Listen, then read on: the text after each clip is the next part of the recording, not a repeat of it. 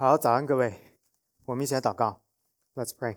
天父，我们感谢你，我们把接下来的时间恭敬仰望交在主你的手中，求神你使用主日学的时间，让我们看到历史当中人的想法是如何一步一步在你的恩典之下逐渐靠近真理，认识真理的。我们把接下来的学习恭敬仰望交在主你的大能之中，求神你亲自的开启我们，祝福我们。感谢神垂听孩子们这样不配的祷告，都是奉救主耶稣基督的圣名，阿们。2周前呢，我们讲到了早期的教会面对4重的反对者，分别是宗教的反对派犹太人、政治的反对派罗马人、思想的反对派、哲学的反对派希腊人，还有神学的反对派，就是基督教的异端哈。那因为我们现在讲到的是护教者哈，就是早期随着基督徒越来越多，教会呢越来越发展，越来越壮大，逐渐的对基督教、对基督信仰、对教会就有很多的批判，那么就需要有人站起来保护这个信仰，为这个信仰做抗辩、做辩护啊，所以我们把这样的一波人呢叫做 apologist， 就是辩护者、抗辩者。那今天我们要具体的看到第一位呢是殉道士尤斯丁，就是 Justin。他在归信主耶稣基督之前呢，曾经是学习斯多亚主义啊，我们之前也讲了斯多亚主义，然后呢，他也是学习了亚里士多德主义跟柏拉图主义。这些呢，大家都看到他是有一个非常具体的历史的背景的，对不对？在基督信仰建立起来第1世纪之前，在当时的历史语境下，主要的思想就是希腊哲学啊，包括了典型的几个代表，就是亚里士多德啦、柏拉图啦，还有后来的斯多亚。那么尤斯丁很明显呢是处于这样的一个背景当中的，大家看一下，正好就生活在第2世纪啊，所以整个呢他是受到当时的时代背景还有哲学体系的深刻的影响的。他的主要的作品，第一个呢叫做 The First Apology， 这个呢是为了在罗马皇帝的面前、希腊哲学的面前为基督信仰做辩护的。那么第二个呢叫做 Dialogue with Trifle。这个 Trifle 呢，他很有可能是一个虚拟的人物，但是呢，他是在整个书当中作为犹太教的一个代表。所以第2本书主要的目的就是在犹太主义的面前维护基督信仰。所以你看到2本书是2个不同的对象，一个是向希腊哲学做辩护，另外一个呢是向犹太主义、犹太人做辩护。那么 Justin 这个尤斯丁，他的主要的为基督教辩护的方法或者他的策略是什么呢？简单的说，他的策略呢可以理解为世界观引导的一种方法，叫做 worldview oriented approach。也就是说，他把基督信仰作为一种世界观，跟希腊哲学作为另外一种世界观做了一种横向的对比，然后想要得出一种结论，是基督信仰才是真正的哲学。他的第一个方法呢，就是从哲学的角度论证哲学，哪一个是真正的哲学呢？哪一个是正确的世界观呢？是圣经，是耶稣基督，是整个的基督信仰。他在这个方法里边呢，把耶稣基督描绘为 Logos。Logos 呢是从逻辑这个词 logic 而来的，那么我们也把它翻译成真理 Logos， 也就是我们讲的理性、逻辑、真理都在这个词的意思里边。尤斯丁呢，他说耶稣基督本人就是真理，耶稣基督代表着绝对的逻辑，耶稣基督就是真正的理智。他说耶稣基督自己就是一个哲学者，他说耶稣基督是一个超群的哲学家，他超过了所有的 philosophers， 他比一切的哲学家在他之前的，包括我们之前讲到的这3大家等等，都要更加的伟大。他说耶稣基督不仅仅只是一个 prophet， 一个先知，也不仅仅只是一个 priest， 这个祭司，也不仅仅只是一个 king， 不仅仅是一个君王，他是终极的真正意义上边的哲学者。他说就是基于这个原因，所有在耶稣基督之前的哲学家都应该要重新因为耶稣而审视自己的哲学，并且接受来自于信仰，也就是 Christianity 的批判。同时呢，他还有另外的一个方法，叫做和谐的方法。什么意思呢？他除了论证基督信仰是真正的哲学之外，他还尝试把基督信仰跟最好最优秀的希腊哲学思想融合起来，使他们产生一个结论，是并没有什么样的违背之处，是说最优秀、最成立、最符合真理的这些希腊的哲学，实际上并不跟耶稣基督所代表的基督信仰的世界观相违背，他们其实呢是一致的。这个呢是他用的第二个方法，叫做 harmonizing approach， 就是所谓的和谐的方法。具体来讲呢，他就是将所有希腊哲学里边最优秀的，而且呢最符合圣经启示的这些的观念提炼出来。比如说他非常的承认柏拉图的一些的观念，他非常的认可他的某一些符合真理的观念。然后呢他说这些的哲学为什么我承认它呢？为什么我不认为它跟圣经有矛盾之处呢？因为它实际上反映着圣经所启示出来的世界观，它是真正的哲学，真正的世界观的一个部分。不过呢因为他们不认识耶稣基督，所以当时的他们并不知道他们所论证的是符合真理的。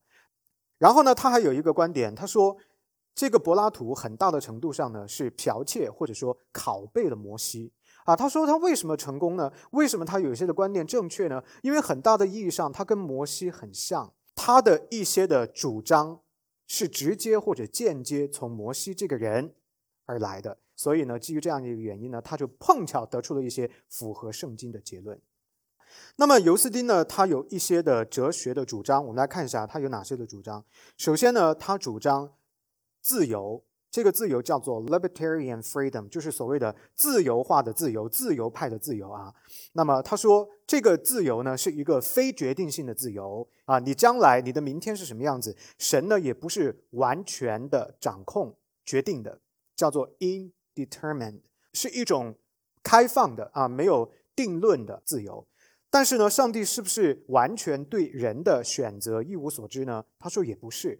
上帝呢在你的自由之上呢有一种预知你要干什么，预知人要做什么。但是这个预知呢叫做 simple foreknowledge， 只是一个简单化的，仅仅是知道你要做什么，但是他不会干预。显然我们知道这个呢是跟我们圣经所启示的自由观是不一样的，对不对？我们圣经的自由观是什么呢？上帝预不预知我们的选择？预知，是的。但是同时上帝的主权会不会掌管我们的选择呢？会的。那同时掌管的时候，是不是说我们就绝对的失去了自由呢？没有，他同时允许我们拥有一定程度的自由。也就是说上帝允许我们做任何的事情，但是不管我们做什么样的事情，其结局都不可能跑到他的主权之外。正是基于上帝的主权是至高的，是全能的，是绝对的，所以他才可以将一定的自由赐给我们。因为无论我们做什么样的选择，我们做什么样的决定，我们的决定以及这些决定所带来的后果都不会干犯他的主权。所以圣经所启示的上帝的自由不是一个简单的 foreknowledge， 不是一个 mere foreknowledge， 不是一个单纯的只是知道而已。上帝知道，他也会根据他自己的全能，按照他的心意来掌管我们的人生。所以就是我们所讲的圣经当中讲到的上帝的主权跟人的自由之间的一种平衡匹配的动态的关系。它不是静止的也不是那么的肤浅的，不是一个简单的预知而已。那么 Justin 呢，这个尤斯丁认为上帝是知道我们人是要干嘛的，我们要做什么样的决定，我们要做什么样的选择，但是上帝呢不会为人做任何的决定，也不会掌管任何人所做的决定这个我们讲了，就是跟我们圣经讲的非常的不一样。他为什么会有这样的一个 position 呢？因为他有一个非常大的诉求，就是斯多亚主义对他的影响。斯多亚是否认人的自由意志的。斯多亚主义认为终极意义上无论你做什么都是没有用的，因为人生就是一个剧本你要做的就是按照剧本所设计的人物，你就去演好你的角色，你的人生所有的努力都是没有意义的。所以斯多亚主义呢是一个 determinism， 是一个 determined system， 是不是？它是一个决定性了的，决定好了的。他们认为是不被动，但我们听起来呢是非常被动的一个系统。那么 Justin 呢，他在这样的一个背景当中呢，就是要反对斯多亚主义。他自己原来是曾经学习斯多亚主义的，但是基于上帝真理的光照之后，开启了他就改变他的立场，他要否认斯多亚主义，要纠正斯多亚的一些的立场，尤其是在 human free will 这件事上，所谓的人的自由意志这件事情上边他就要反对斯多亚主义这种 determined 的主张。所以呢，就导致它发展出来这种叫做libertarian freedom 自由化的自由。那么神呢是没有任何的掌管的，上帝仅仅是知道我们要干什么。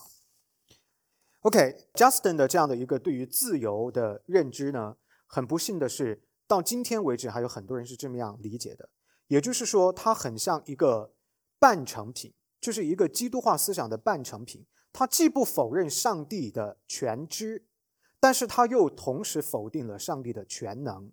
也就是说，他承认了上帝会知道人的选择，对人意志的 knowledge 那个知识，但是他缺乏在对上帝主权的绝对性的理解和认知。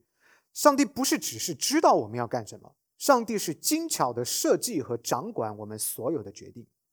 我们要做的所有的事情，我们一切的思考都不可能跑到神的主权的外面。而这些的思维，这些的 freedom， 包括他最后做的决定带出的结果，本身也都仍旧处在上帝的绝对全能掌管之下。我们看看个体，我们所做的决定是不是这样呢？是这样的。我们看整个人类作为一个群体，人类的历史是不是也是这样的呢？也是这样的。不管人类多么样的违逆神，多么样的悖逆做错误的决定整个人类的历史整体来看，在圣经真理的启示上边是趋于成熟和越发清晰的。我们是处在一个从不认识神到慢慢认识神，有很多的错误，然后修正这些错误，到越来越认识神，对吗？尤其是我跟大家讲过，教会的历史呢，前500年几乎犯了所有圣经上边可能会犯的错误。我们今天很多的异端邪教、错误的神学等等等等，其实都不是新的，这些的错误都是死灰复燃、卷土重来。其实你都可以在教会建立的前500年找到他们的影子。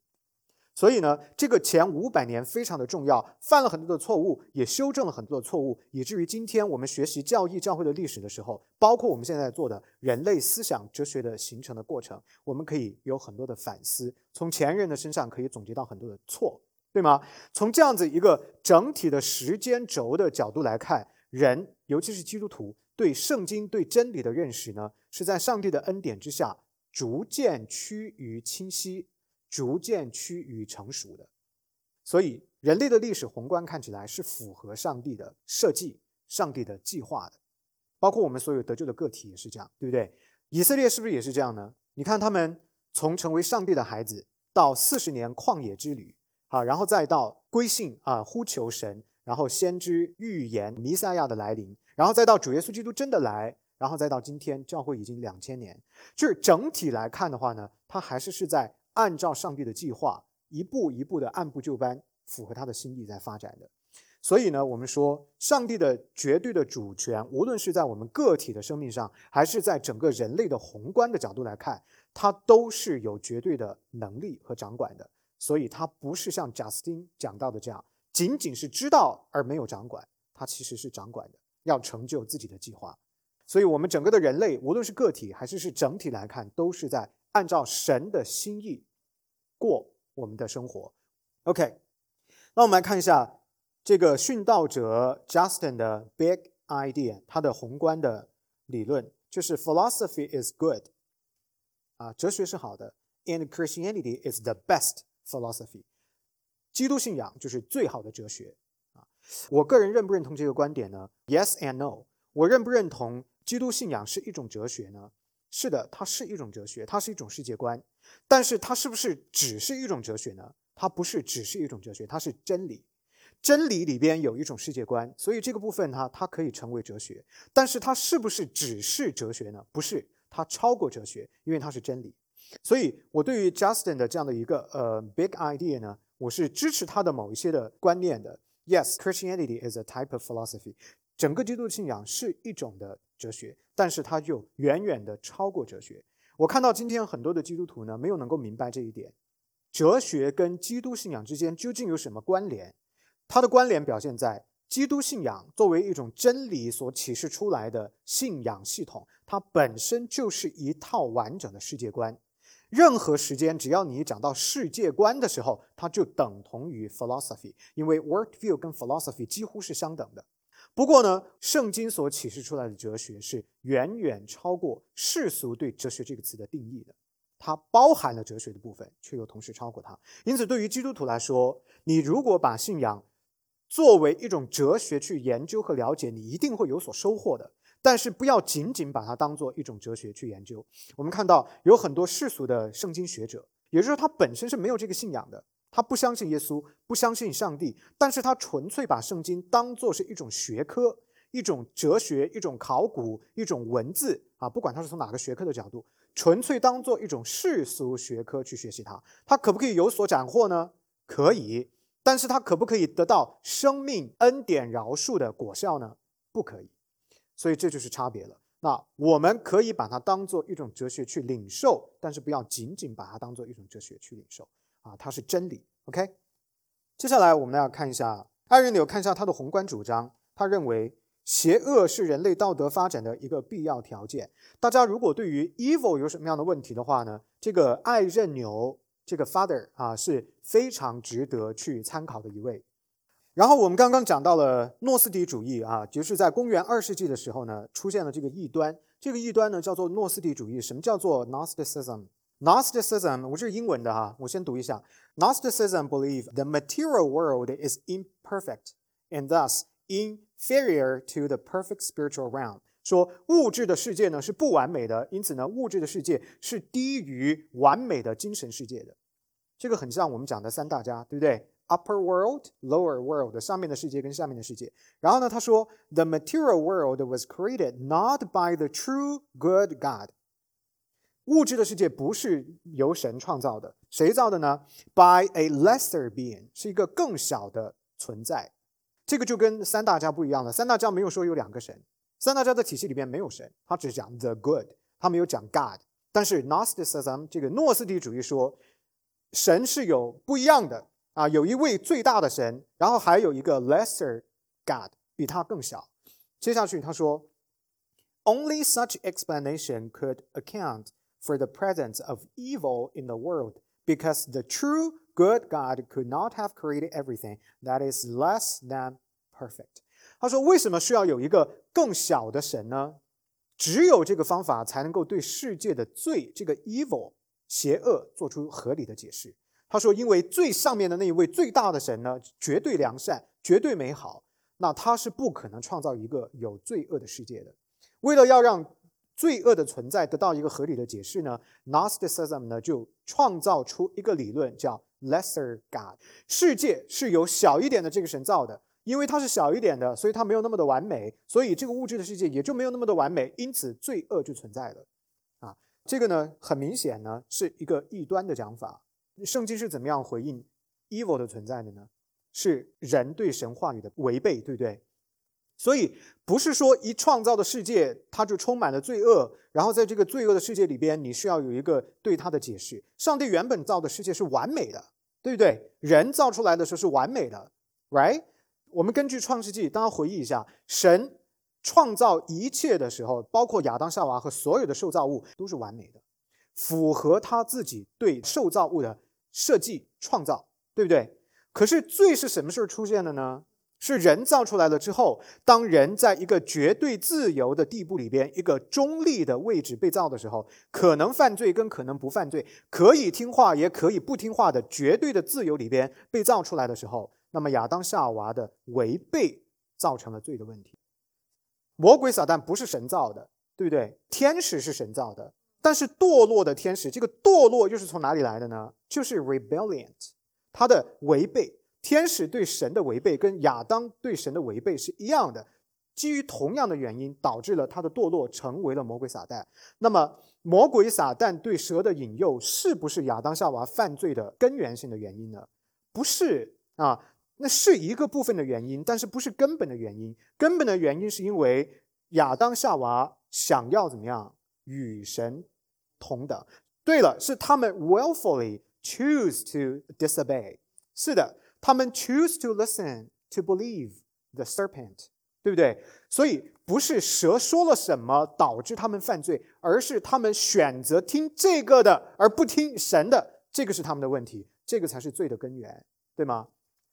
那么归根结底的话呢，就是受造物在本位上的堕落。受造物无论是天使的受造还是人的受造，你滑落了自己的本位，也就是说你违背了上帝原本设计和创造你的时候你该在的那个位置，你做了超出那个位置的事情，或者你做的不足，或者你做的超过，或者你往上抬升往下堕落，不管你往哪里，只要你不在那一个位置上，你就是违背了造物主，你违背造物主就是罪了，所以这就是罪的来源，这是圣经的解释啊。那么相对比而言，诺斯底主义的问题在哪里呢？很明显，它多了一个神性的存在，一个神的位格的存在，对不对？一个 divine being， 一个 lesser God。那很明显，神只有一位嘛，没有两位嘛，对不对？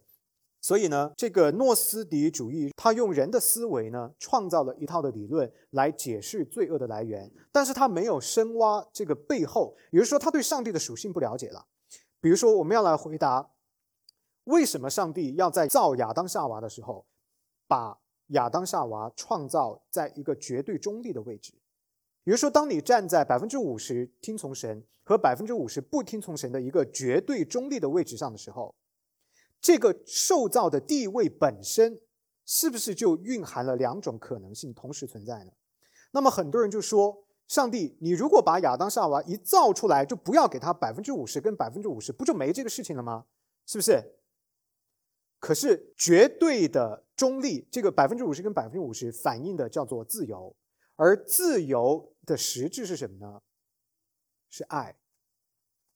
所以上帝的本性是什么呢？ God is love。 所以当上帝是爱的时候，他所有的一切的创造都必须符合他的本性，也都必须要在爱当中进行创造。所以人的受造体现着上帝对人的爱，而这个爱就表现在没有强迫，没有一种强加给你的顺从，也就表现在人的绝对的两种可能性同时并且平等存在的可能性当中。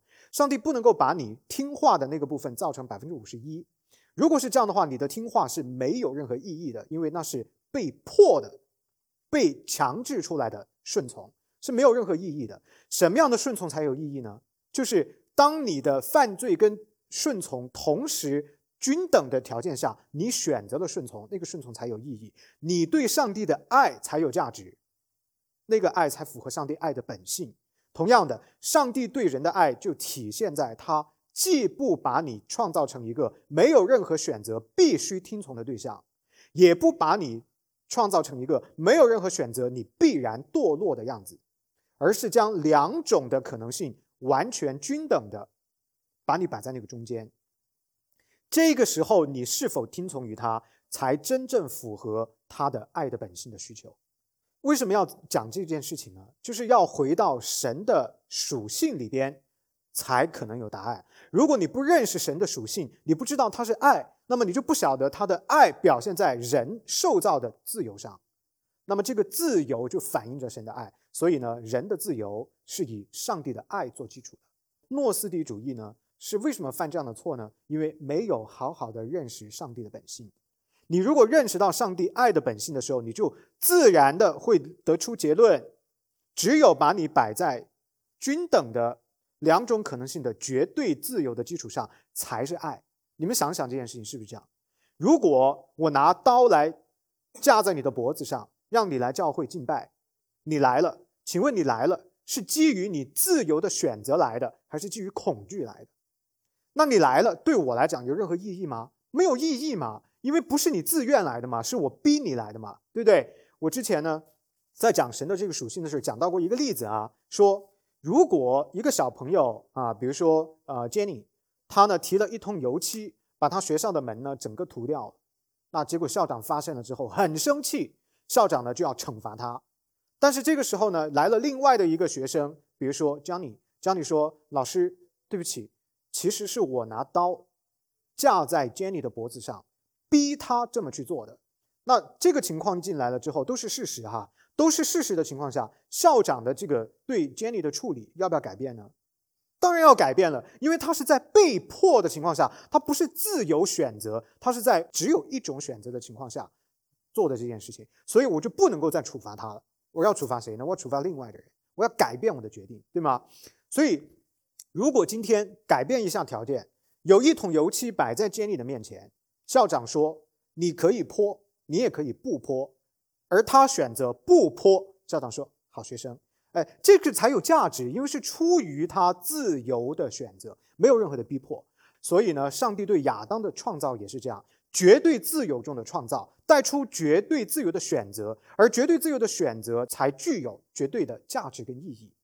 而这个绝对的自由是以上帝绝对的爱做基础的。如果上帝用51%对49%，无论是哪一边是51%，那偏重的那一边成为我们主要的一个属性，都不是出于我们的自由选择，都是没有意义的，是胁迫的，是强制的，这叫不爱，不叫做爱。所以 Gnosticism 呢就犯了这样的一个错误哈。OK， 还有很多关于 Gnosticism 的我就不说了哈。大家如果对于这个诺斯底主义有其他的疑问的话呢，主要就可以去参考爱任纽。OK， 时间的关系，我快快的讲一下特土良。特土良是非常非常重要的一位教父，他写了一本书叫做 Apology 这个是为基督徒辩护的，主要呢是反对罗马人的逼迫，对圣经真理的歪曲。然后呢，他讲了一句非常著名的话，他说 The blood of the martyrs is seed of the church， 说殉道者的血是教会的种子。也就是说，他认为教会真正辉煌的时候，不是在所谓的什么政权承认它的时候，而是在逼迫患难当中，这个才是教会真正发展壮大成熟成长的时候。这个观念非常的厉害，为什么呢？它完全符合圣经圣经也是告诉我们，人是要经历困苦患难的。一个人真正的成熟成长不是在顺境中，是在逆境当中才成长的。教会也是一样的。好，然后呢，他还写了另外的一本书呢，叫做 Against Precious。那这个呢是一个早期的对三位一体真理的一个辩护。那在他的时代呢，出现了一个理论呢，叫做圣父受难说。也就是说，他们认为在十字架上受罪的呢，不是第二个位格的圣子，而是圣父，说是天父自己，圣父第一个位格在十字架上受难。所以呢，特土良呢写了这本书反对这个说法。然后呢，他为了反对这个说法，还创造了一个拉丁文叫做 Trinitas。这个词呢，就是我们今天讲的 Trinity， 英文三位一体这个词的来源。所以三位一体这个词是特土良所创造的。那么这个词的意思呢，就是三而一，三个位格在同一个本体当中，也就是我们今天讲的是三位一体，就是这么来的啊。然后呢，看一下特土良的特征，他呢在对于希腊哲学的问题上，他不像贾斯汀那么样的正面。贾斯汀呢认为他承认哲学，他说基督教就是最好的哲学。但是特土良呢稍微的更 negative 一点他认为哲学是哲学，神学是神学，二者是没有关系的。他讲了非常著名的一句话，叫做 What does Athens have to do with Jerusalem？ 雅典跟耶路撒冷有何关系呢？雅典是什么呢？希腊哲学的代表，而耶路撒冷是什么呢？是神学的代表，对不对？